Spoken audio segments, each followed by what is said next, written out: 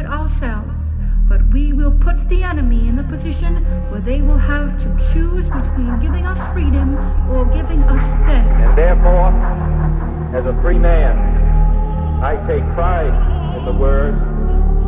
My Lord, I am the first accused. I hold. Live out the true meaning of its creed. The gap between the richest 10% and the poorest 10% has widened. And the communist world. This nation will rise up.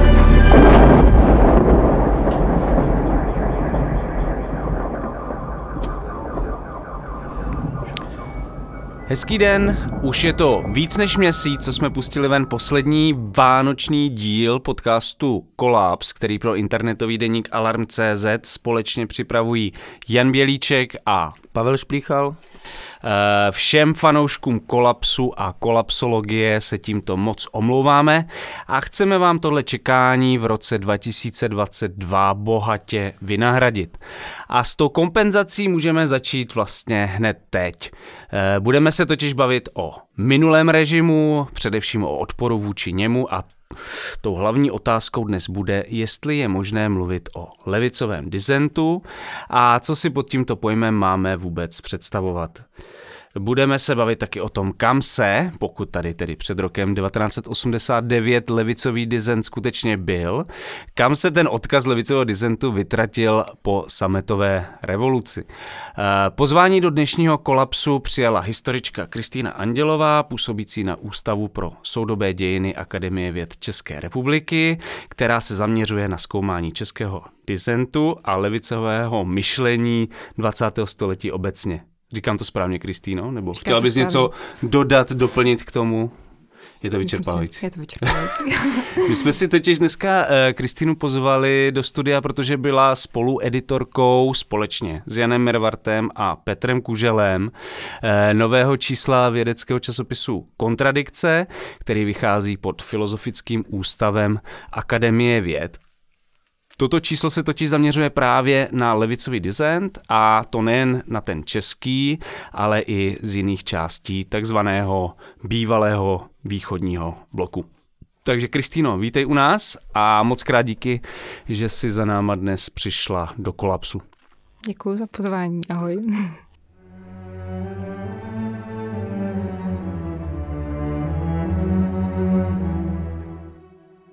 Mě by na začátek zajímalo vlastně, proč jste si s Janem Mervartem a Petrem Kuželem, proč jste se vlastně rozhodli, že uděláte tematické číslo právě o levicovém disentu.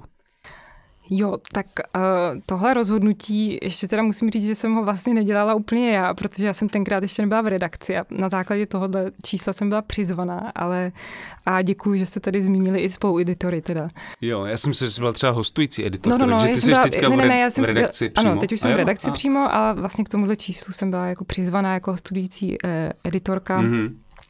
A mimo jiné ještě teda bych dodala, že na celém tom čísle má zásluhu celá redakce, protože tam je, jak asi víte, spoustu další práce jako drobný, kterou odvedla skvělá redakce. Ale proč levicový disent? Tak to je možná asi věc, která, ono jako mezi historiky, když řeknete levicový disent, tak každý jako zhruba tak nějak ví, proč se to dělá, že jako k čemu se to vztahuje, k jakým diskuzím, k jakým, řekněme, jako přehodnocováním toho vědeckého paradigmatu, řekněme. Ale kdybych to měla říct nějak trošku jako obšírně, nechci zase jako dělat nějaký dlouhý úvod, ale... Klidně můžeš, jako. Klidně udělat dlouhý úvod. Klidně udělat dlouhý úvod. Máš času, kolik potřebuješ. Ono začíná vlastně vůbec tím, jakým způsobem se u nás o disentu mluvilo potažmo o chartě 77.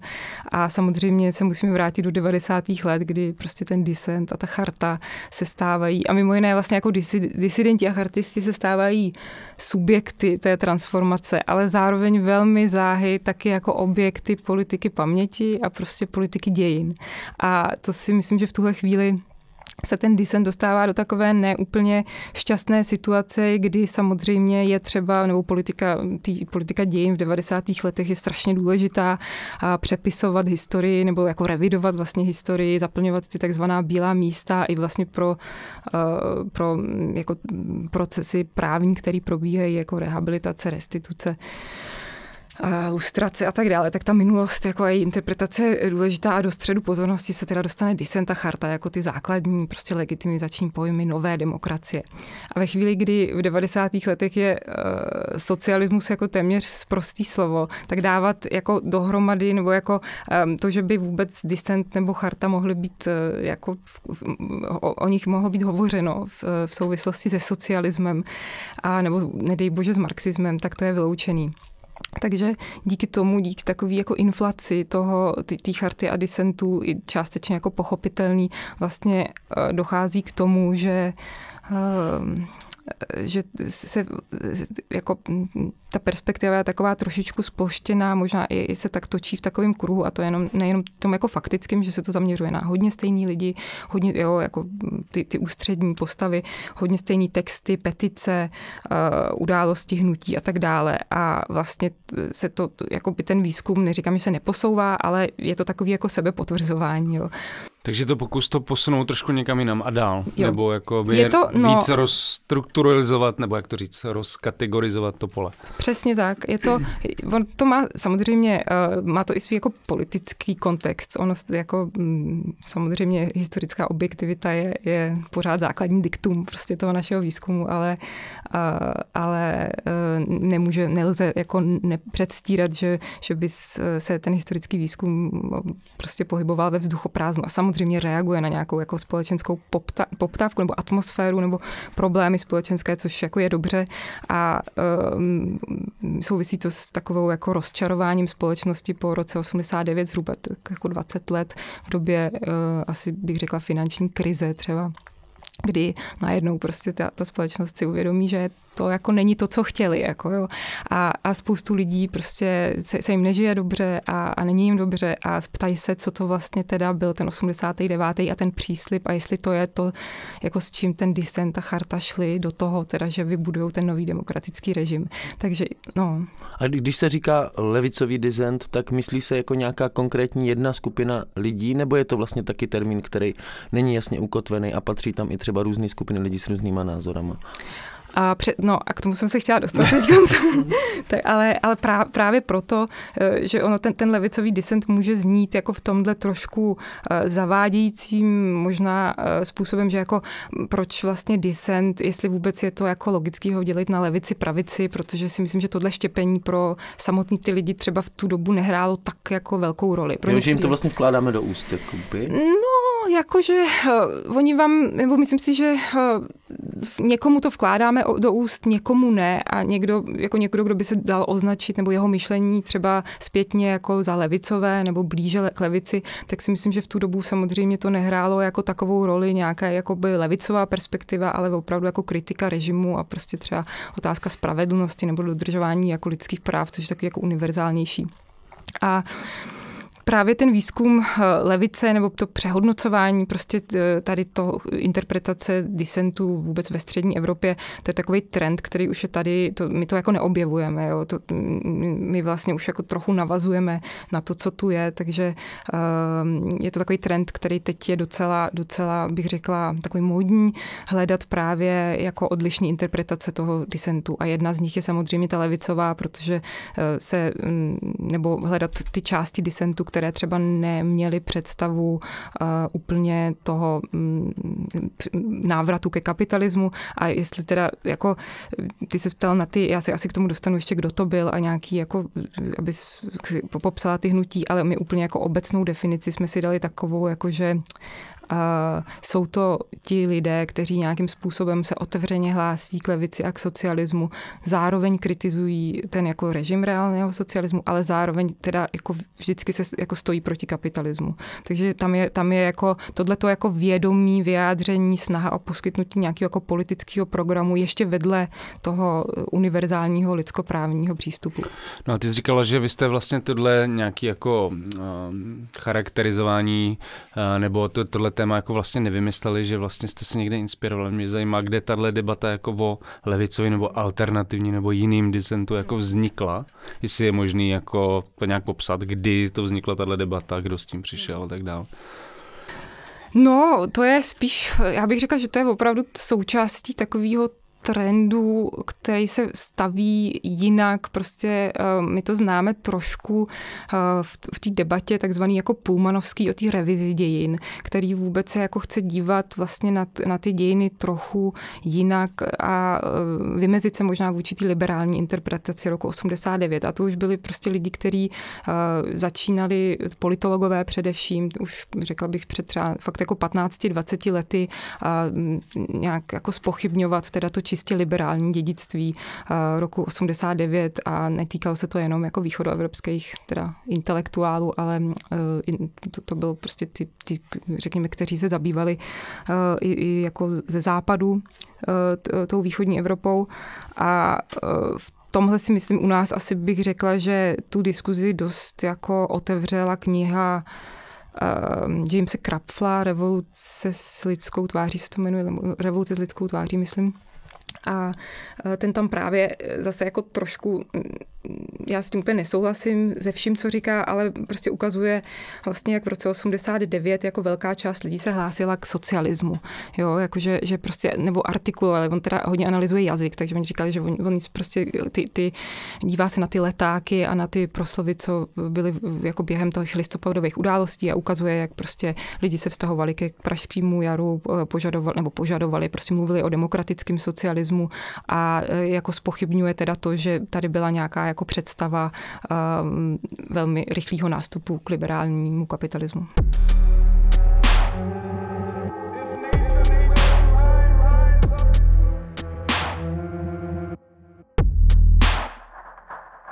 No, mně se líbí, že s tím nesouhlasíš, protože to je, ono se to docela často používá takový ten argument, že 97% lidí chtělo socialismus, nebo úplně hrozně moc.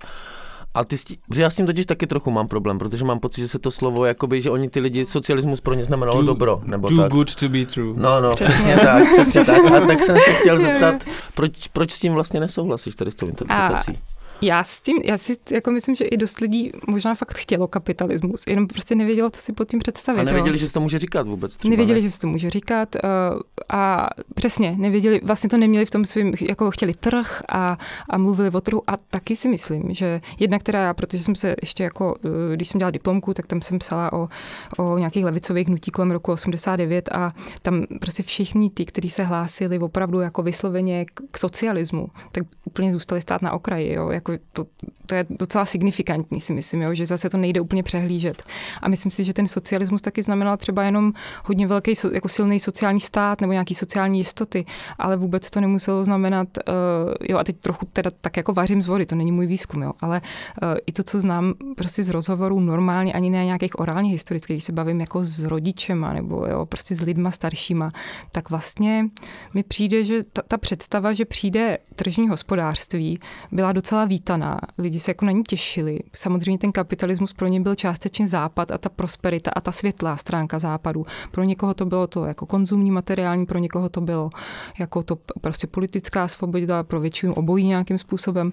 A samozřejmě ještě je tam jedna rovina, že ten i vlastně tržní hospodářství nebo trh, ten pojem, v těch 90. letech nefungoval vůbec jenom ekonomicky. To vlastně mělo i svůj etický rozměr. A myslím si, že třeba že Václav Bělohradský napsal tu knihu Kapitalismus a občanské ctnosti, kde fakt prostě píše, že jako vlastně trh je to nejdemokratičtější věc, protože lidi se jako svobodně rozhodnou a když chtějí prostě literární brak, tak budou mít brak a proč prostě jako by měly být nějaký nakladatelství, který mají nějaký plán a nějaký jsou podporovaný jako třeba státně mají nějaký intervence na nějakou jakože kvalitní literaturu, když prostě to není demokratický.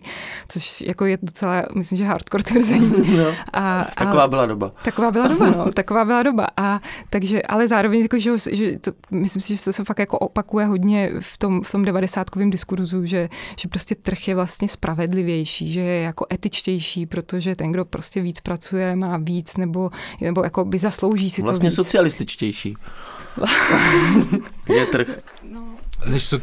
Než socialismus, kde se kdo fláká.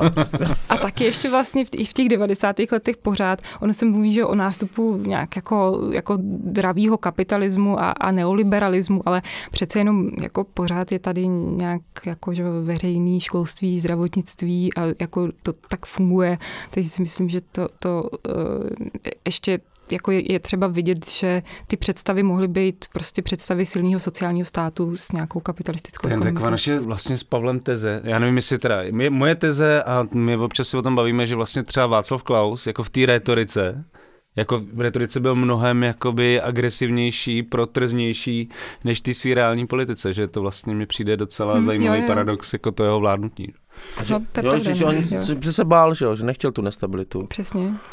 Těžko říct, ale jako já bych se vrátil ještě k těm kontradikcím a ty jsi vlastně tam přispěla článkem o tom, že existovalo něco jako česká sovětologie, takže pod sovětologií já si představuju teda nějakou jako kritiku sovětského zřízení, ale vlastně asi teda, jestli to správně chápu, tak je to kritika z levicových nebo socialistických jakoby pozic. Můžeš nám nějak vysvětlit, co to jako vlastně je, protože to zní jako totální bizár, ale... A možná napřed vysvětlit, co to vůbec je sovětologie, jako taková, a pak se dostaneme k té české, jestli by to šlo takhle. Protože ono už to dneska moc lidí neví. Pavel to ví. To byla nejméně úspěšná věda všech dob. Proč to byla nejméně úspěšná věda všech dob? Tak ona zase nebyla tak nejméně úspěšná, ona v jistý fázi se stala velmi neúspěšnou, ale zase na druhou stranu počas studené války by to byla jako ta základní. Fungovalo to dobře. Tak na ně bylo hodně peněz, ne? Že to bylo na ně hodně peněz, no, ano. Ale v rámci i jako sovětologie samozřejmě věda, která především teda má zázemí v Americe, rodí se především, nebo na svém vrcholu je hlavně v 50. letech a na druhou stranu i sovětologie má vývoj. Není to, že by to začalo prostě v těch 50. letech na tom jako totalitárním paradigmatu fakt boje dobra a zla. To je trošku, myslím si, že karikatura sovětologie a samozřejmě v rámci té sovětologie stejně tak jako postupem času v 60. 70. let, protože sami ty sovětologové viděli, že se prostě ten jako tuhej stalinský režim mění, takže sami jako přehodnocují. Myslím si, že některé ty texty, které třeba vznikly v 60. nebo 70. letech, jsou strašně zajímavý, jo? Že jenom prostě hold ty lidi byli zaměstnaní třeba na nějakém ústavu sovětologie, ale prostě normálně to byli přemýšliví lidi, kteří jako viděli, co se děje. Každopádně já jsem to nazvala teda tady ten můj článek Česká sovětologie a ještě v úvozovkách a ještě bych teda dodala, že zrovna k tématu levicového disentu tohle je trošku marginální, tak nevím, jak moc bych to tady jako chtěla rozebírat, ale vlastně šlo o to, že já jsem se ve své dizertaci zabývala reformním komunismem po roce 68, což byla skupina lidí, teda reformních komunistů, která taky patří právě k části toho, co můžeme označit za levicový disent a mimo jiné už jako, když část z nich teda emigrovala, odjela do exilu, tak vlastně vytvořili takový jako svébytný vědecký projekty, který chtěli trochu navazovat na takový ty vědecký projekty 60. let, který budou nějak kriticky hodnotit dění v Sovětském svazu, ale z té jako vlastní perspektivy těch východoevropských intelektuálů. Takže oni se na to dívali, oni především se na to dívali pořád takovým jako marxistickým slovníkem a používali hodně ten pojem té krize a věřili, že vlastně v tom Sovětském svazu se odehrávají jako takový jako sinusoidně prostě krize a vždycky potom po krizích přichází normalizace, po normalizacích přichází zase nějaké jako oživení a vlastně nabídli takovou komparativní přehled toho, co se teda jako děje v tom sovětském bloku od roku, řekněme, jako po roce 48 a hledali nějaké, řekněme, jako zákonitosti po 56., po 68., po 81. A je to zajímavé, protože ty projekty vlastně byly mezinárodní a do jisté míry jednotili i třeba jako některý polský a maďarský intelektuál. A kdo do toho byl zapojený z českých jako z českých to byl především Zdeněk Mlynář, ale byl v tom třeba Karel Kaplan, nebo byl v tom třeba, teď mi nějak vypadlo, ale celý to bylo pod vedením Zdeňka Mlynáře. A Jiří Hájek taky do toho, myslím, že přispíval. Takže byly to takový texty, jenom prostě mně přijde, že co je na tom zajímavý, že jak vlastně obzvlášť dneska se staví hodně jako nějaký levicová perspektiva na dějiny vlastně nebo do opozice k tomu pojmu totalitarismus, že ten totalitarismus to je ten nástroj té pravice, jako ten bič prostě na ty dějiny. Jo. A tyhle intelektuálové si vzali pojem totalitarismus, který se tenkrát používal v Německu prostě v 70. letech a velmi, myslím si, že docela flexibilně ho použili jako, dívali se skrz ten pojem totalitní diktatura na ty systémy, teda takzvané systémy sovětského typu a myslím si, že z toho vznikly docela zajímavé studie, takže v tomhle, a to je to stejné jako s tou sovětologií, jo, že i ten totalitarismus, ten pojem má jako fakt vývoj a i jako do dneška si myslím, že už jako ty diskuze o pojmu o totalitarismu, že to není přesně jenom ten originální pojem ho definovali v těch 50. letech, ještě se vlastně v tom veřejném prostoru používá strašně zjednodušeně, jakožto nějaký takový, jako, jo, když si vlastně přečte třeba tu Arendtovou, tak jako tam má nějakou vnitřní dynamiku, jako jo, v těch totalitárních režimech, má tam možnost změny, má tam možnost jako nějakého odporu, takže si myslím, že to je zase, že v tomhle to je docela zajímavý takovej subfenomén, ale mimo jiné ty projekty vlastně kolem toho Mlynáře nebyly nikdy, nebo velká část nebyla publikovaná, jsou jenom v archivu, takže ono to ani moc žádný vliv potom na to. Ale můžeš nám říct, jak teda oni vlastně definovali ty systémy východoevropský, ty sovětského typu, jak oni o nich přemýšleli? Tak oni o nich přemýšleli vlastně jako o byrokratické diktatuře, to znamená, že oni měli jako nějakým způsobem a to je takový, jako bych řekla... A neříkali to tak i maoisti? Taky, ano. No.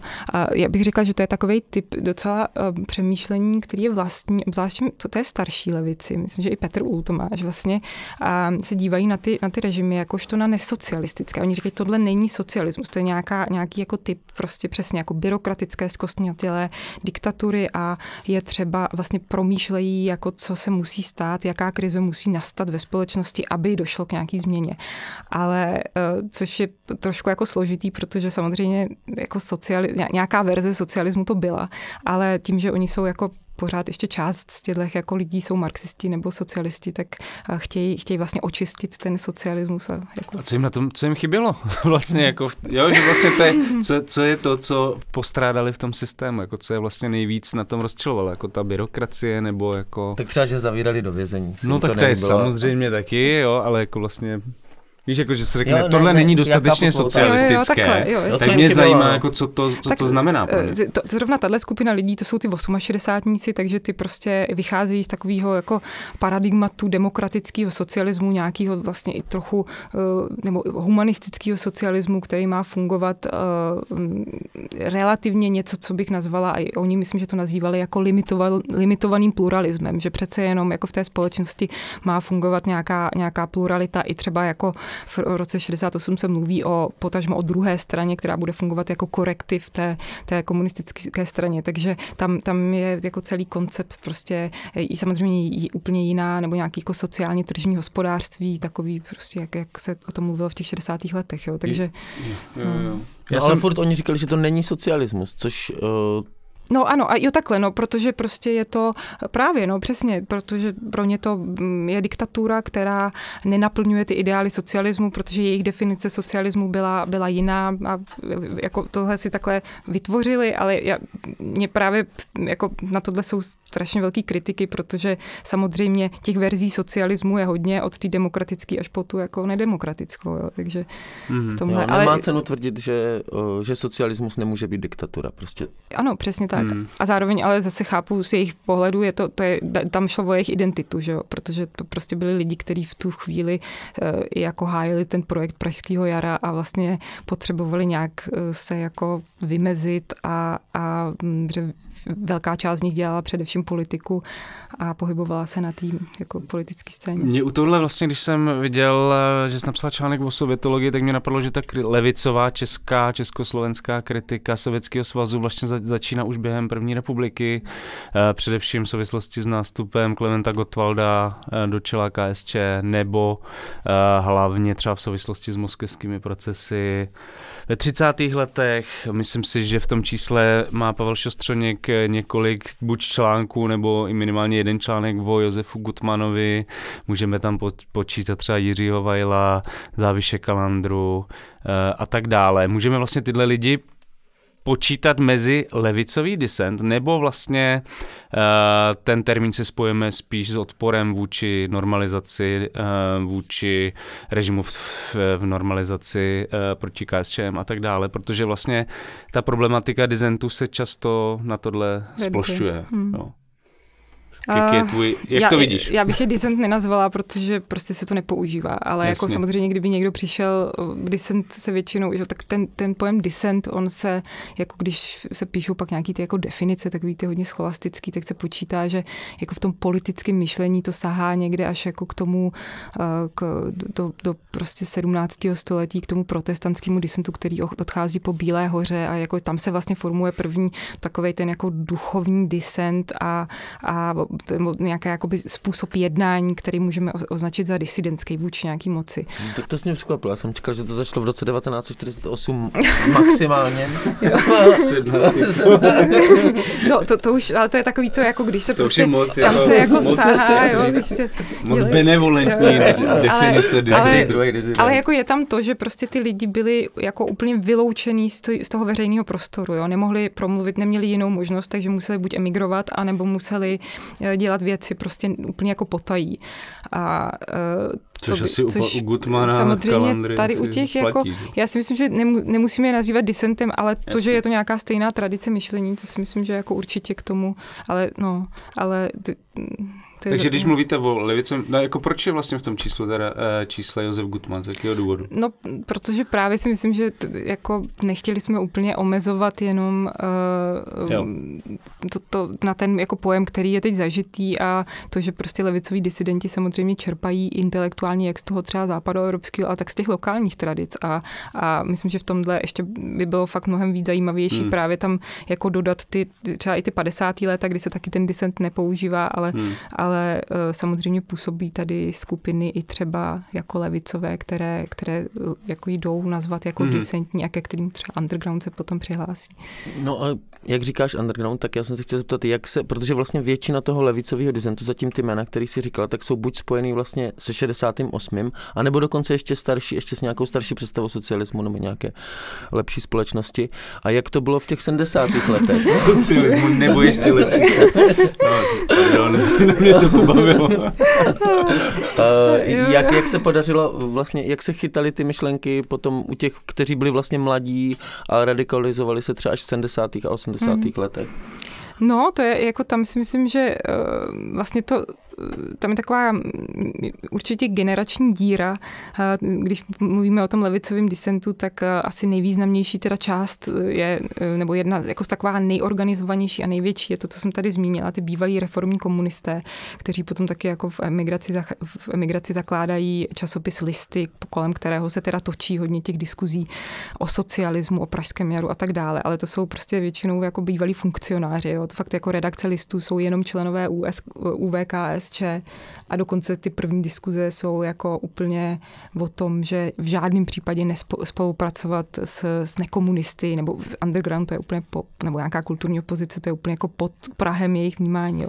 Takže to je taková vlastně, je to levicová opozice, ale úplně z jiného kulturního zázemí a pak samozřejmě tady je jako sociálně demokratická opozice, která je taková dost, jako obecně ta sociální demokracie byla strašně zdecimovaná, jak po roce 48, tak pak vlastně tady přežívala v nějakých jako fragmentech a nevytvoří nikdy takhle jako silnou skupinu, obzvlášť domácí.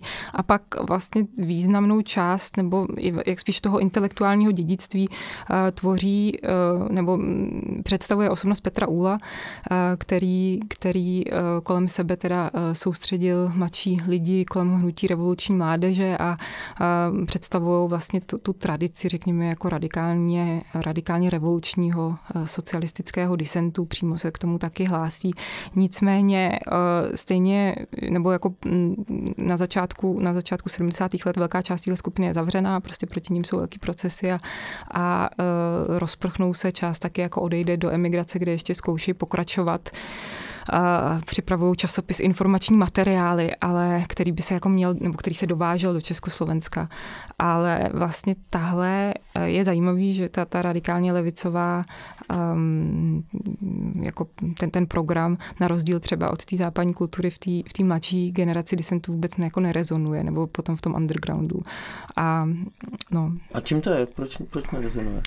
No já na to mám několik tezí, čím to je, ale vzhledem k tomu, že jako zrovna tohle by třeba asi bylo fakt se jako třeba na to podívat i třeba ty lidi vyspovídat, ale já si myslím, že tam je tady vlastně nedošlo úplně v tom východním bloku nebo v Československu k tomu, k čemu dochází na západě. To znamená, že ta vlastně jako vytvoření nový levice, která je velmi jako schopná vytvořit takovou tu jako identitární politiku a vlastně spolitizovat kulturní témata.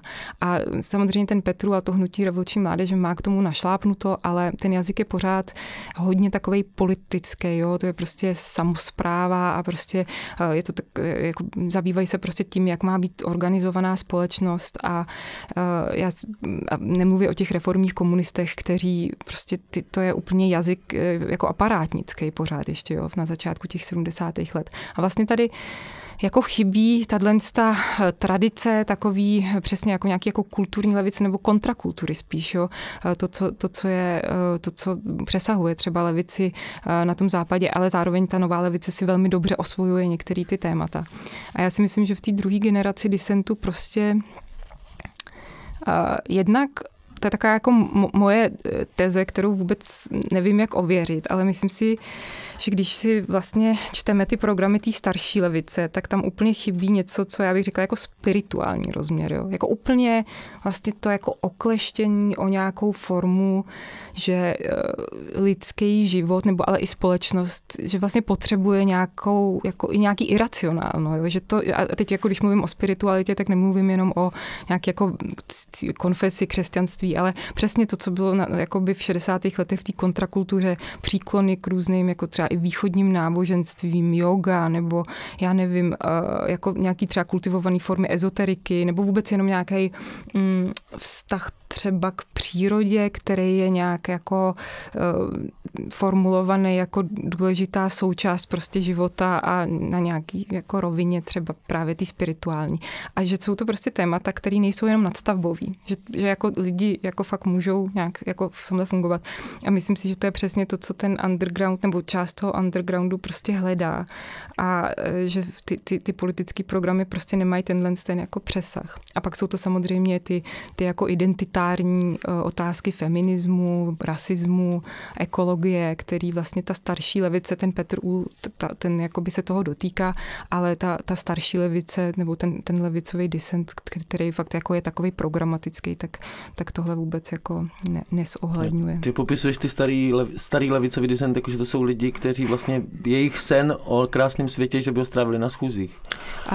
Ano, to si myslím, že to je vlastně jejich jako naplnění. To je představa ráje. To je představa ráje. Ten ráj tvoří. Jo. Ty prostě jako rozumíš, když netvoříš ráj, tak prostě máš život časem. Nestojí za nic. Ale myslím si, že jako je to taková spíš jako střed opravdu dvou politik. Jo? Ta starolevicová, že ta politika je ta konstruktivní, že se dělá skrz stát, skrz instituce.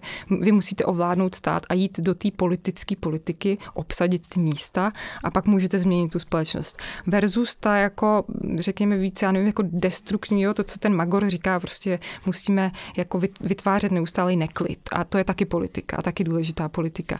A vlastně si myslím, že nakonec ten Havel, Václav Havel, který proč je tak úspěšný, že je nějakým způsobem schopný jako sjednotit jako mluvit s obouma těma lidma, umět jako osvojit ty jazyky a spojit je do nějakého takového jazyka, který je akceptovatelný pro obě tyhle složky. Že to byl fakt výkon. No já myslím, že to byl výkon, myslím, že mu to bylo prostě i jako přirozený, že to že nějak jako dokázal tak jako relativně eklekticky, ale chytře prostě to. Chce to trošku génia spojit Magora a Petra Uhla prostě. No a hlavně ještě takový ty... No ale právě, ještě prostě, já si myslím, že Petr byl úplně v pohodě, jo, ale jako to byli lidi jako Jiří Pelikán nebo Zdeněk Hejzler, nevím, jestli vám to něco říká, Pelikán, ale prostě ano, Pelikán je prostě šéfredaktor Listu a je to, myslím si, že tam ještě hrálo jako roli jedna velká věc věc, která tam často je nevyřčená, ale je úplně zjevná z některých vzpomínek nebo rozhovorů nebo i jako přepisů nějakých jako debat, že tam je strašná nedůvěra, protože tyhle lidi, ty jako reformní komunisty představovali jako pořád vlastně tu stranu. A oni se tak i chovali, i tak jako jak se organizovali, jakým způsobem vlastně neakceptovali vůbec zpočátku nějaký jako jiný nekomunistický hnutí a samozřejmě jejich angažmá v 50. letech, což jako spousta, já myslím, že část té historické obce nemá rádo takovýto vytahování, jakože co kdo dělal kdy, ale přece jenom myslím si, že jako rozdíl jako vstoupit do strany v 50. letech a nějak jako tomu věřit, ale pak prostě třeba zrovna ten Pelikán fakt byl v těch vyakčňovacích výborech, který byly na vysokých školách a potom byl a fakt tam jako řádil jak černá ruka, jo. Jakože to nebylo úplně jenom jako, a dokonce už byl starší, a pak byl dlouho až do roku 63 předseda Mezinárodního studentského hnutí. Takže si myslím, že v této paměti to ještě bylo tady taková ta jako velká nedůvěra, která trvala až do roku 89.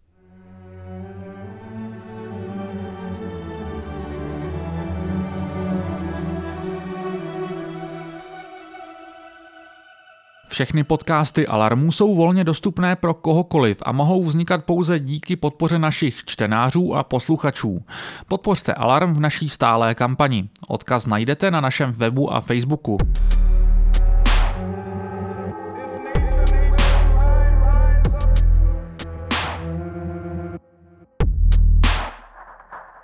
A co myslíš, jakože třeba poslouchal Jiří Pelikán, když jsme se bavili o tom undergroundu? Jo, co poslouchal? No, za hudbu. Já si myslím, že on neposlouchal hudbu. Já si myslím, že neposlouchal. Nikdy, prostě. Tak já si myslím, že možná, že šel prostě, když byla nějaká prostě třeba politická akce a byly pozvánky na koncert, tak si tak dokážu představit, že tam šel a pak o přestávkách tam prostě vymýšlel prostě jakým způsobem, jako kde s kým se spojit. Takže, ale zase to bych mu křivdila, nevím ne, co ale se dokážu představit, že ti lidi museli mít úplně hrozně jiný vkus, jako co se týče hudby, oblečení, jak mluví. No, přesně. Jako co pijou možná. A to je jako další věc, jako ten kulturní konzervativismus, který taky jako rozděloval vlastně tu mladší generaci toho disentu, která a fakt prostě třeba potom kolem Revolverky, jako bratři Topolové nebo Thor Karlík, Ivan Lamper, prostě to byli lidi, kteří fakt jako měli úplně jinou, je to prostě úplně jako jiný kulturní svět, jo. Takže si myslím, že my jsme se o tom bavili, že jo, před začátkem vysílání o té diskuzi, která si myslím, že to úplně krásně demonstruje ten šmejc undergroundu, kde Ivan Sviták prostě označí. A zrovna Sviták, který je ještě takovej, jako byl takovej, představoval v 60. letech docela nonkonformního surrealistu, tak by člověk čekal, že k tomu bude mít nějaký pochopení, ale... Kamarád Pavla Juráčka a tak dále. Jako vlastně. Ale prostě ne, ten underground to byli prostě ty feťáci. A ještě on řekl, že to vlastně, že to je jako důkaz té jako sovětizace té země. Jo, že vlastně tyhle lidi jako se takhle poklesli. a je to zvláštní, že v těchto přesně v těch 68 zůstává ten kulturní konzervatismus, že nakonec velká část z nich se prostě přikloní k Masarykovi a prostě k nějakému odkazu toho 19. století a je to taková, jako jo, třeba Karel Kosík taky, prostě potom je vlastně v něčem třeba politicky jako nějak jako představuje nějaký program radikální demokracie, ale kulturně je to je prostě stěna tam úplná. No. No, my už jsme tady naťukli několikrát dneska, ale vlastně by mě zajímalo, jak vypadalo to levicové myšlení v Československu v druhé polovině 20. století mimo to komunistické hnutí. Jako jestli, jaký tendence tam vlastně objevovaly, jestli je to možné nějak popsat. Tak ono... Nebo jestli prostě komunistická KSČM všechno požrala prostě a už žádný jako alternativní prostor neexistoval. No, to vždycky existoval, ale je pravda, že tak ono takhle obecně po válce, že jo, prostě celá ta společnost se točí doleva. Takže tady v tom mezi lety 45-48 vlastně je spoustu levicových programů, který jako i socialistických, který mají nějakou představu transformace té společnosti, jsou kritický vůči liberální demokracii první republiky a třeba, takže tady jsou ty jakoby různý družstevní socialismy, nějaký jako lidovci mají svůj takový křesťanský solidarismus nebo socialismus taky a jako vlastně že národní socialismus, benešovský. Takže to jsou všechno nějaký typy socialismu, který samozřejmě ten 48. požírá. A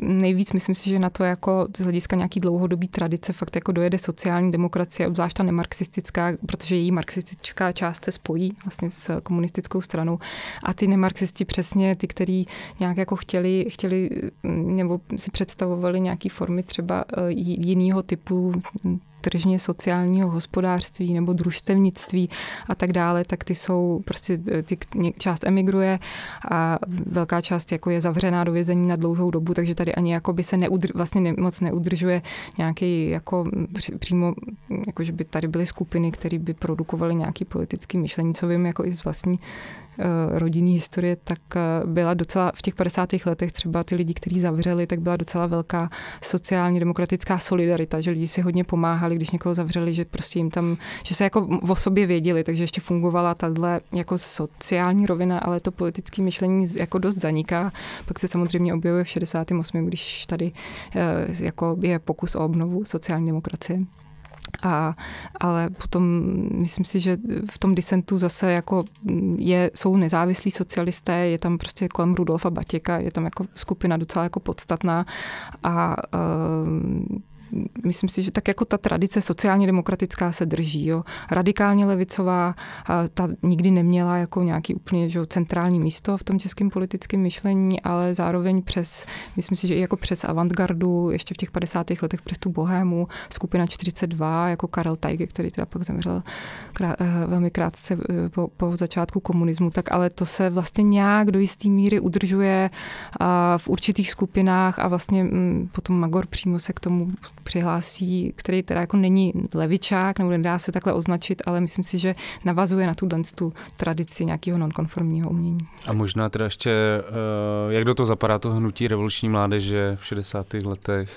To je vlastně taky možná nějaká obdoba a spíš politický teda dimenze ty revoluční levice. No, já si myslím, že oni právě byli hodně, jako skrz toho Petra Úla, hodně přebírali tradice, jako, nebo i ty myšlení jako ze zahraničí, jo? Že ten Petr Úl hodně jezdil do Paříže a samozřejmě přesně tato nějaká jako Egon Bondy a jakoby ta bohéma těch 50. let a ještě nějaká prvorepubliková třeba meziválečná avantgarda, jako tam nějak rezonovalo, ale oni tím, že byli hodně jako, já nevím, třeba Záviš Kalandra nebo tak, ale tím, že byli politický, tak přece jenom jako nenavazovali tolik na ten jako kulturní, řekněme, kulturní nonkonformní tradici.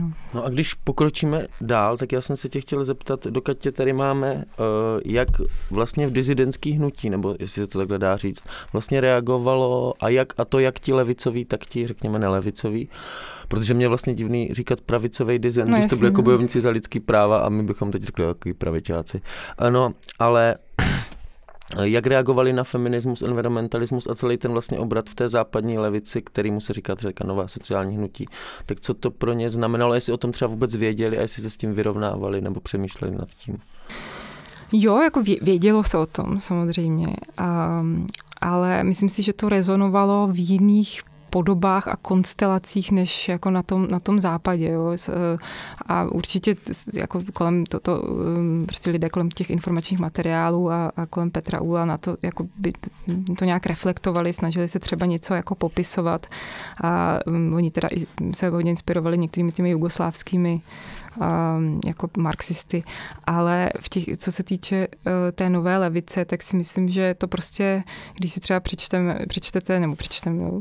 podíváme na text právě Magora, zpráva o 3. českém hudebním obrození, tak tam je jako strašně vidět a ta nějaká jako inspirace, vlastně, že je to text, který by se dal označit právě za kontrakulturní a myslím si, že hodně takové jako politicky radikální a s jinou představou politiky, jako dělání politiky. A co se týče feminismu, ekologie, tak já si myslím, že feminismus prakticky ne, jo, a přitom to by bylo moc.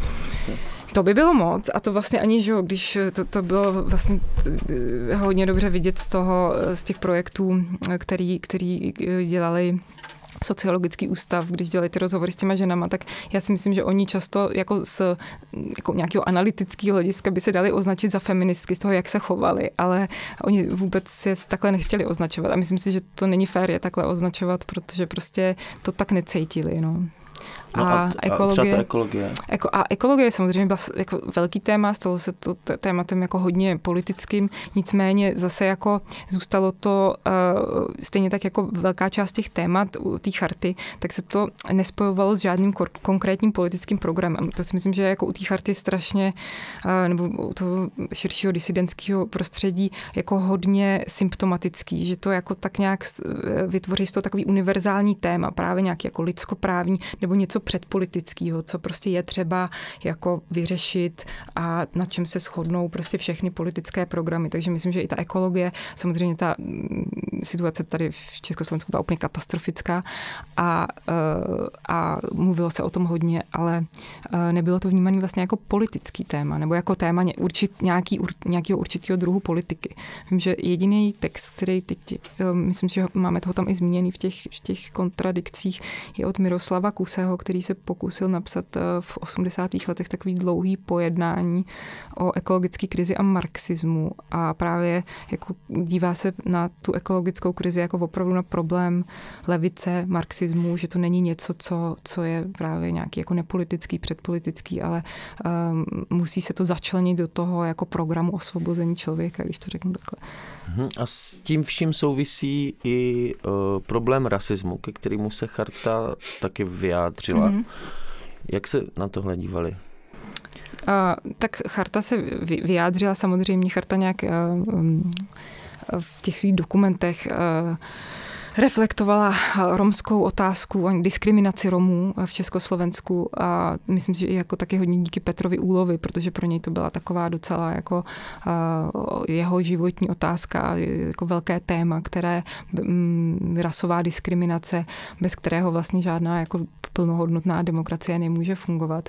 A v tom je, myslíš, taky ten francouzský vliv vlastně na toho Petra, nebo to je ještě odinut nějaký?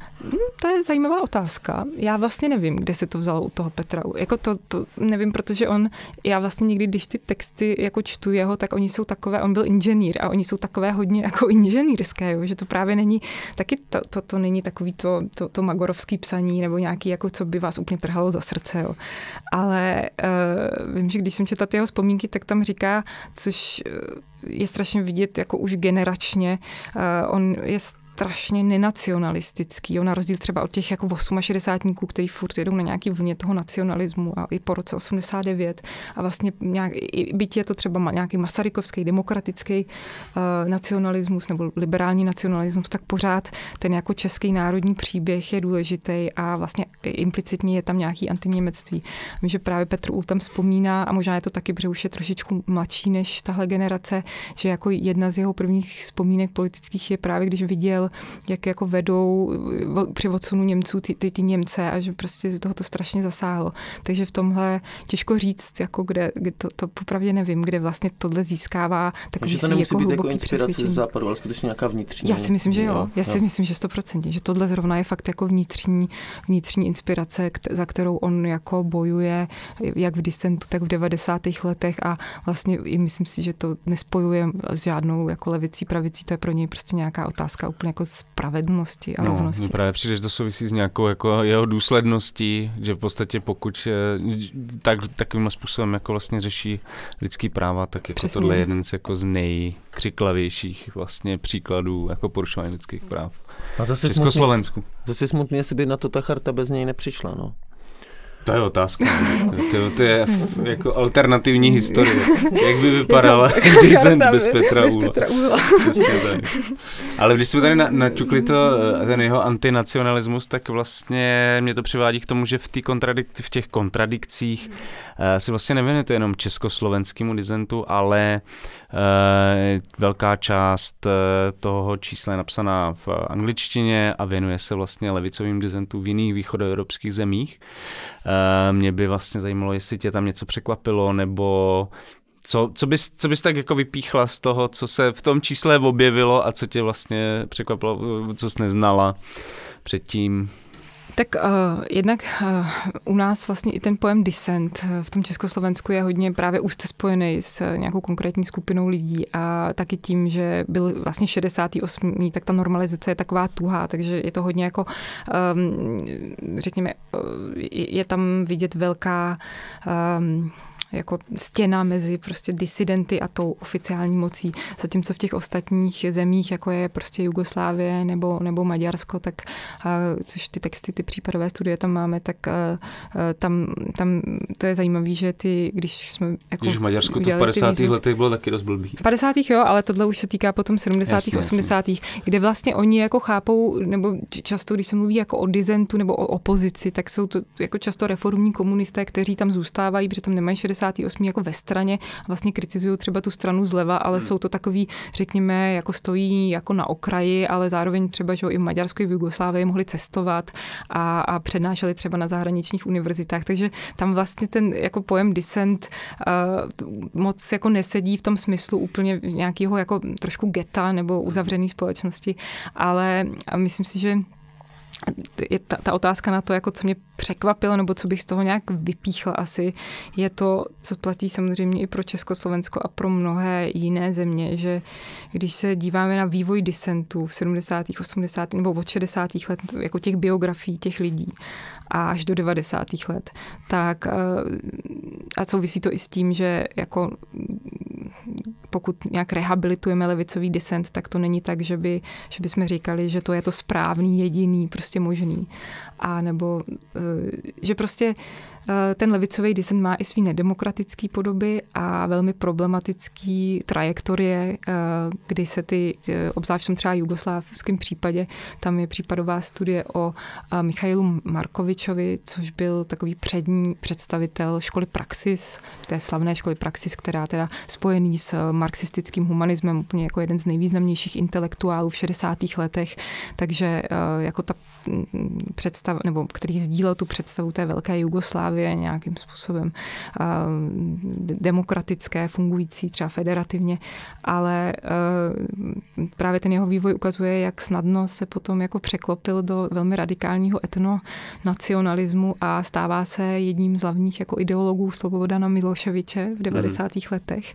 A myslím si, že to právě ukazuje, že není úplně automatický, že z nějakého, řekněme, demokratického marxismu nebo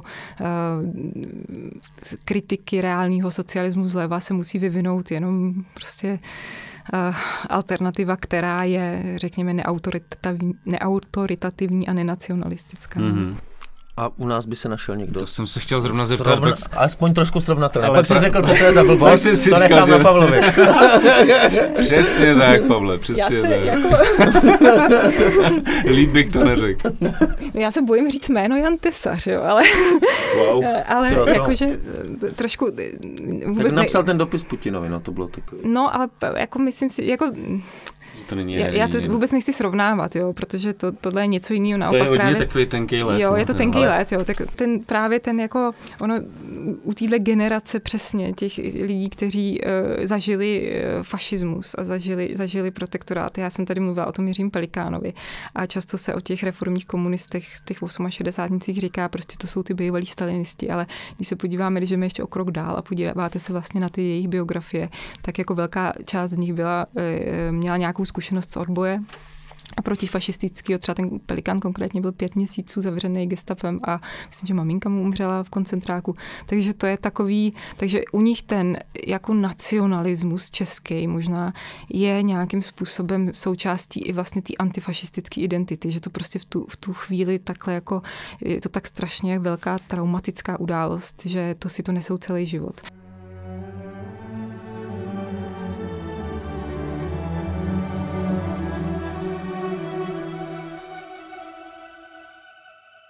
Ale u toho Jana Tesaře ještě teda možná jsem se pletu, ale tam on to má spojený s čechoslovakismem, ne? Ano, on to spojuje samozřejmě s čechoslovakismem, ale zároveň jako nějakým způsobem vlastně obhajuje, řekněme, ten nacionálně socialistický benešovský přístup, nebo vidí v něm nějakou možnost jednání, nebo tu záchranu národa, že, jak on to píše. A myslím si, že prostě nějaký jako, je to zvláštní kombinace asi jako radikálního revolučního marxismu a nějakého typu pochopení pro nutnost teda nacionalistického jednání, nějakého autoritářského asi jednání. Ale ty to vlastně spojíš s tím jako s tou fašistickou zkušeností. No, tak asi jo, no. Musím říct, že tohle teď trošku tak jako vařím z vody, jo, ale asi teď jsem si všimla, i u vás na Alarmu vyšel nedávno ten článek o nacionálním socialismu, českém národním socialismu. Mám pocit, že jako levice objevuje ten pojem národ, že to je teď jako hodně prostě trendy. A no ne, ale že to je taky jako reaguje na to, prostě na ten nástup, že toho nějakým způsobem nacionální pravice i ve střední, v západní Evropě a že je vidět, že teda to víc ty jako to, koho by chtěla ta levice oslovit, tak to oslovuje víc prostě ty nacionalisti a že to jako pořád hraje důležitou roli a že to nejde smíst jako úplně ze stolu, že to je prostě vysmějeme se tomu, prostě nacionalismus je pro nácky a tak, jo, že to jako hraje pořád jako důležitou roli a je třeba teda to nějak jako historicky pochopit a já nevím, no, tak jenom ještě se vrátím k tomu. Já bych jenom k tomu řekl, že ještě starý z téhle pozice pořád jako dost daleko k Slobodanu Miloševičovi.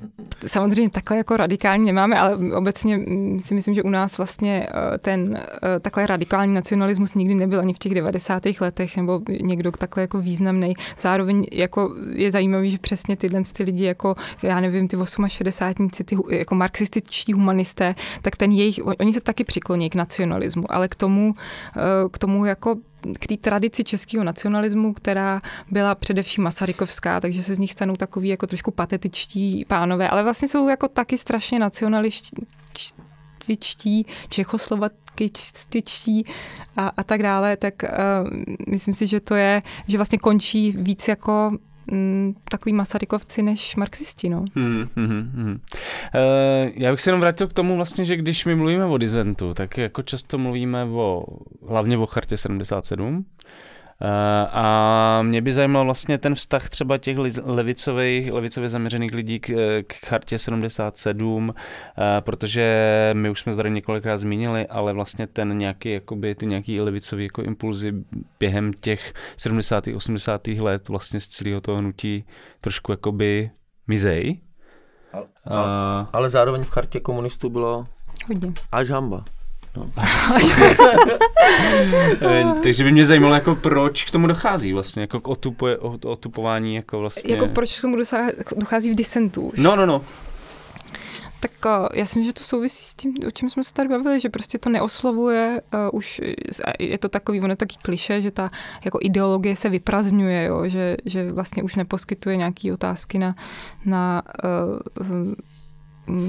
jako to, co ty lidi v tu chvíli hledají, souvisí to samozřejmě i s širším, řekněme, jako evropským nebo globálním vývojem, kdy obecně jako levice je na ústupu v 70. 80. letech jako nástup neoliberalismu, že v podstatě velké jako to poválečné oslabení sociálního státu, který právě přichází na konci 60. let, jako i trochu reakce na ten 68. A vlastně něco, co někteří historici taky nazývají rozpad antifašistického konsenzu, že už vlastně dospívá ta generace, pro kterou tady to jako ta hrozba té jako silné střední Evropy německé nebo vůbec ten antifašismus jako něco, nějaká identita nehraje tak velkou roli, tudíž pro ně je jako akceptovatelný třeba i ten jako slovník neokonzervativní pravice a dokážou ho nějakým způsobem si vztáhnout na tu svoji vlastně životní realitu tady v tom Československu, což jako nebylo neběžný. A byl třeba tak jak se sformoval u nás ten disent kolem charty, tak bylo to třeba nějak unikátní v tom východoevropském ohledu? Charta byla určitě unikátní v tom, že bylo to sice malý společenství, ale zároveň vlastně jediná vysloveně jako lidskoprávní organizace, která by takhle jako silně vytvořila prostě kontinuální hnutí, který by se zastávalo nebo jako sledovalo a vyvíjelo se teda jako v kontextu těch lidských práv, v kontextu vytváření různých jako výborů, což jako zase taky nebylo úplně výjimečný v té střední a východní Evropě, ale jako byla výjimečná a i tím vlastně, co my jsme jako tady dneska mluvili, spíš prostě jsme šli jako tím druhým směrem, ale i tím, že fakt jako ty lidi nějak jako dokázala sjednotit na té platformě těch jakoby nepolitických lidských práv nebo předpolitických. A myslím si, že spoustu lidí, že my už to jako dneska asi nedokážeme úplně jako by plně nějak pochopit, co to znamenalo prostě pro to samé společenství a nějaké jako formy solidarity, které tam vznikaly a které šly úplně jako mimo nějaké politické myšlení, politické štěpení, že to prostě byla to jako dobová zkušenost. No. Tak byla to asi taky zároveň nutnost, protože těch lidí nebylo moc a museli nějak jako spolu vycházet a najít jako teda nějaký společný jako jmenovatel, který jim umožní vlastně bojovat za tu samou věc, což je jako určitě fascinující. A ty jsi tady zároveň mluvila taky o nějakých těch alternativních způsobech společenského, jak to říct, soužití v disentu, v undergroundu a tak dále. Mluvili jsme o nějakých jako vlastně kontinuitách mezi současným, dejme tomu, nějakým levicovým myšlení a tím, jak fungovaly třeba některé kolektivy v 70. 80. letech, tak jestli bys vlastně k tomu chtěla, jestli bys to chtěla převyprávět i našim posluchačům, protože to bylo dost zajímavý pro nás. Jo, já si myslím, že jako to je něco, co jsem chtěla říct. Co vlastně, já jsem se tomu nevěnovala, protože jsem se věnovala hlavně těm reformním komunistům třeba ve svém výzkumu, ale pořád mě to tam tak nějak tlačí jako k tomu intuitivně, protože jedna věc je teda teoretický texty, který my můžeme identifikovat jako levicový, jsou třeba jako, jsou to programy vysloveně levice, různých podob teda socialistického jednání, socialistického zřízení, jak by to mělo vypadat, tak a zároveň teda kritika reálního socialismu. A druhá věc je něco, co jako já bych si tak pracovně nazvala jako praxe solidarity v tom disentu, která samozřejmě pro dnešní levici třeba může být nějak inspirativní, ale nechci říkat, že to jako musíme ji označovat za levicovou. A já jsem úplně konkrétně chtěla tady zmínit ten fenomén těch baráků, což není zas tak známá věc, byť je o nich napsaný docela dost věcí, jako docela dost studií, ale zhruba na začátku 70. let pro lidi, kteří prostě nemohli nebo nějakým způsobem byli perzekuovaní a žili třeba v Praze ve městech a vlastně ten život nějakým přišel jakože strašně izolovaný, nekomunitní, tak nevím, kdy to přesně začalo, co byl jako ten první barák takzvaný, ale začali si kupovat domy, především teda v pohraničí v severních Čechách, kde vlastně ty domy šly koupit za strašně málo. Myslím si, že já nevím, tenkrát třeba za nějakých jako 10 000, což jako nic nebylo. A společně třeba si to koupili 2 nebo 3 rodiny a žili tam v takové jako komuně. A vysloveně dneska, když o tom prostě ty pamětníci mluví, tak mluví o komuně, mluví o sdílené ekonomice. A je z toho zachovaný spoustu fotek, prostě pokoušeli se o sdílený zemědělství, a jako pěstovali zeleninu, nějaké ovečky, koně, prostě byly to takovýhle jako pokusy. A těch baráků bylo hodně.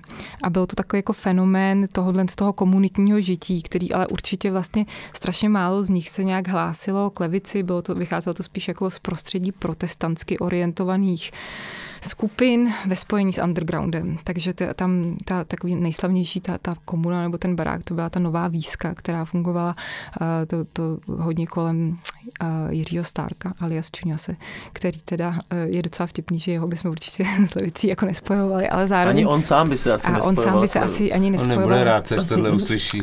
Ano, Jiří Stárek, tady průkopník komunitního sdílené ekonomiky. Tak... No každopádně on o tom sám tak mluví. On prostě to nazývá komuna a říká vždycky, jo, my na té Nové Výšce prostě, my jsme tam vytvořili tu sdílenou ekonomiku, k nám se chodili učit prostě, jak to má vypadat. A fakt je to zajímavé, když to popisuje, jak to fungovalo, že prostě každý dával, já nevím, denně 10 korun, co všechno sdíleli, že tam prostě bydlelo třeba několik rodin, který jako vlastně žili jako v izolaci, nebo v izolaci teda měli svoje nějaký třeba pokoje oddělený, ale pak měli komunitní místnost, měli ty věci takového toho denního použití, lux nebo ledničku nebo něco, tak to prostě sdíleli prostě auto. A taky říkal, že trochu kradli, jo, jako že třeba kradli takový ty prostě věci jako brambory, nebo že to jako, takže myslím, že tam se jako protínala sdílená ekonomika a šedá ekonomika trošku. A kradli prostě různý ty věci, takový, co se dá ukrást z pole a říkal, že, myslím si, že vzpomínal na to, že kradli benzín hodně, že to se dělalo v těch severních Čechách, právě tam byli třeba ty bagristi, kteří si jako nakrádali benzín a pak ho prodávali levně, takže byli zapojení vlastně ještě do tohohle Tak to nevím, systému. Kdo všechno se teda chodil k panu Čuňasovi učit na statek krás benzín. Nevím. Ale jako zní to jako kdyby... Každopádně jenom teda, abych to jako ještě do těch baráků bylo spoustu, nebyl to jenom Čuňas a bylo to prostě, jak jsem říkala, hodně kolem těch protestantských komunit a byl třeba hodně známý jsou ty baráky těch manželů Princových, kteří tam fakt jako budovali takový jako společenství, kde třeba o víkendech jako si zvali lidi, pořádali tam divadla, koncerty, takže v tomhle si myslím, že to je a fakt žili jako komunitně, že prostě nebyla to úplně taková ta rodinná buňka, ale jako snažili se nějak jako trochu žít prostě jiným způsobem života. A samozřejmě většina těch baráků jako doteď nebo nemá žádnou kontinuitu, protože oni hned jako v zápětí se dostali do teda hledáčku státní bezpečnosti a ty to tam vlastně většina těch domů byla vyvlastněná, ještě v 80. letech se takhle vyvlastňovalo vždycky pod nějakou záminkou, že tam potřebují, nevím co, postavit autobusovou zastávku. Že to vypadá, že to na mě působí trošku jako takový jako hodně svérázný třeba navázání na představy jakoby avantgardních architektů z 20. 30. let, jako jak by měl fungovat nějaký jako komunitní bydlení a tak dále, což mi přijde paradoxní. Zrovna u Jiřího Stárka. No, ale zase, jako, já jsem ho tady, on o tom hodně mluví a napsal vlastně, dal dohromady i knihu, která se jmenuje Baráky a myslím si, že je to pro něj nějak součást hodně jeho identity, to jako soužití a zase nemůžeme říct, že komunitní soužití je jenom vlastní levici, jo, to zase jako asi nejde říct, ale tam bylo jako mnoho jiných lidí, kteří si myslím, že se jako by klidně i k levici nějak přihlásili nebo k nějakým formám prostě třeba sociálního to bydlení nebo tak. My jsme se ještě tady vlastně nedostali k té poslední nejdůležitější otázce, jako která se k tomuhle tématu trošku váže, a to je, proč se třeba ta tradice levicového disentu vytratila minimálně třeba z historických věd, tam možná vlastně míň paradoxně, než z toho veřejného jako povědomí o tom, co to vlastně bylo, že to vůbec existovalo a tak dále, jako jak vlastně k tomu došlo, že tady celá tato jako dost vlastně významná tradice vymizela z českého veřejného prostoru. No já si myslím, že to je hodně daný tím, čím vlastně jsme to tady jako otevřeli, nebo čím jsme začínali, že prostě po pádu toho komunismu, vůbec jako socialismus, levice, marxismus, samozřejmě to byly jako téměř sprostý slova a spojovat disent nebo chartu se socialismem nebylo úplně jako běžný, ale zároveň taky si myslím, že to je jako hodně, samozřejmě, že i už jako ty první studie historický jsou si vědomí toho, že prostě velká část toho disentu tvoří ty reformní komunisti, ty levičáci, jo, ty Otáhalovy studie to popisují jako velmi dobře, takže to, že jako ta diferenciace tam byla a velká část těch levičáků tam byla, to je jako to bylo vždycky prezentovaný, ale bylo to právě jako hodně překrytý tím, že vlastně jo, byla tam jako diverzita, ale charta to byl ten dialog a ty lidský práva. Vlastně to bylo to důležité a ty ostatní věci ne. A myslím si, že třeba ta naše intence právě byla taky jako ukázat tohle, že to co se strašně jako dlouho stavělo do nějakého opozita demokracie, socialismus tady v Čechách po roce 89, tak vlastně navrátit tomu i nějakou, řekněme, long durée, nebo nějakou jako delší perspektivu, protože nakonec politická levice jež tady dodnes jako v části společnosti vyvolává nějaký jako totalitní strachy, tak prostě v 19. století je spojená fakt s vyjednáváním demokratického prostoru. Je to prostě sociální demokracie, ať marxistická nebo nemarxistická, nebo ty jako sociální hnutí, který se hlásí k levici, který tady jako prokopávají nám jako volební právo, 8hodinovou pracovní dobu a jako ženský práva a tak dále. A to dělá vlastně levice, to je prostě tradice, která je s tím socialismem strašně spojená. A to, že jí překryla vlastně ta jedna její část, velmi významná teda toho komunismu 20. století, to je fakt a je to součástí její historie, ale má i tu jako svoji jinou tradici. No. Takže v tomhle si myslím, že vracím se k těm 90. letům, že tady taková byla doba. Tak tím jsme se tak obloukem vrátili zase na začátek. Což je ten největší signál, že bychom měli skončit a tohle téma opustit, protože co je dokonalé a uzavřené, je prostě není potřeba už dál rozvíjet. O levicovém disentu, sovětologii, chartě 77, revizionismu a třeba i protisovětsky zaměřené levici v zemích bývalého východního bloku jsme si dneska povídali s historičkou Kristýnou Andělovou z Ústavu pro soudobé dějiny Akademie věd České republiky, která je jednou ze spolueditorek posledního čísla vědeckého časopisu Kontradikce se zaměřením právě na levicový disent a jeho přežívající nebo spíš nepřežívající nebo lehce oživovaný odkaz nejen v České republice a na Slovensku. Kristýno, moc krát díky, že jsi za náma dnes dorazila do studia. Díky za tenhle zajímavý rozhovor, poučný a měj se skvěle. Děkuju a mějte se skvěle také. To je z dnešního levicově disidentského kolapsu skoro všechno. Ještě předtím, než se úplně rozloučíme, tak bych vám rád připomenul, že všechny díly kolapsu jsou zadarmo a v plné verzi dostupné na všech streamovacích platformách. Pokud kolaps pravidelně posloucháte a máte ho rádi, zvažte prosím naši podporu v naší dlouhodobé kampani na portálu Darujme.cz. Dost nám taky pomůže, pokud naše podcasty ohodnotíte nebo okomentujete tam, kde je zrovna posloucháte. A ze všeho nejvíc děkujeme samozřejmě těm, kteří nás už podpořili nebo podporují, protože bez vás by nemohl deník Alarm existovat a tím pádem by nemohl existovat ani tento náš podcast. Mockrát vám za to děkujeme. Tak a teď už definitivní konec. Ze studia Mr. Wombat se loučí Jan Bělíček a Pavel Šplíchal. Mějte se skvěle a budeme se na vás těšit zase u dalšího dílu podcastu Kolaps. Čest. Čau.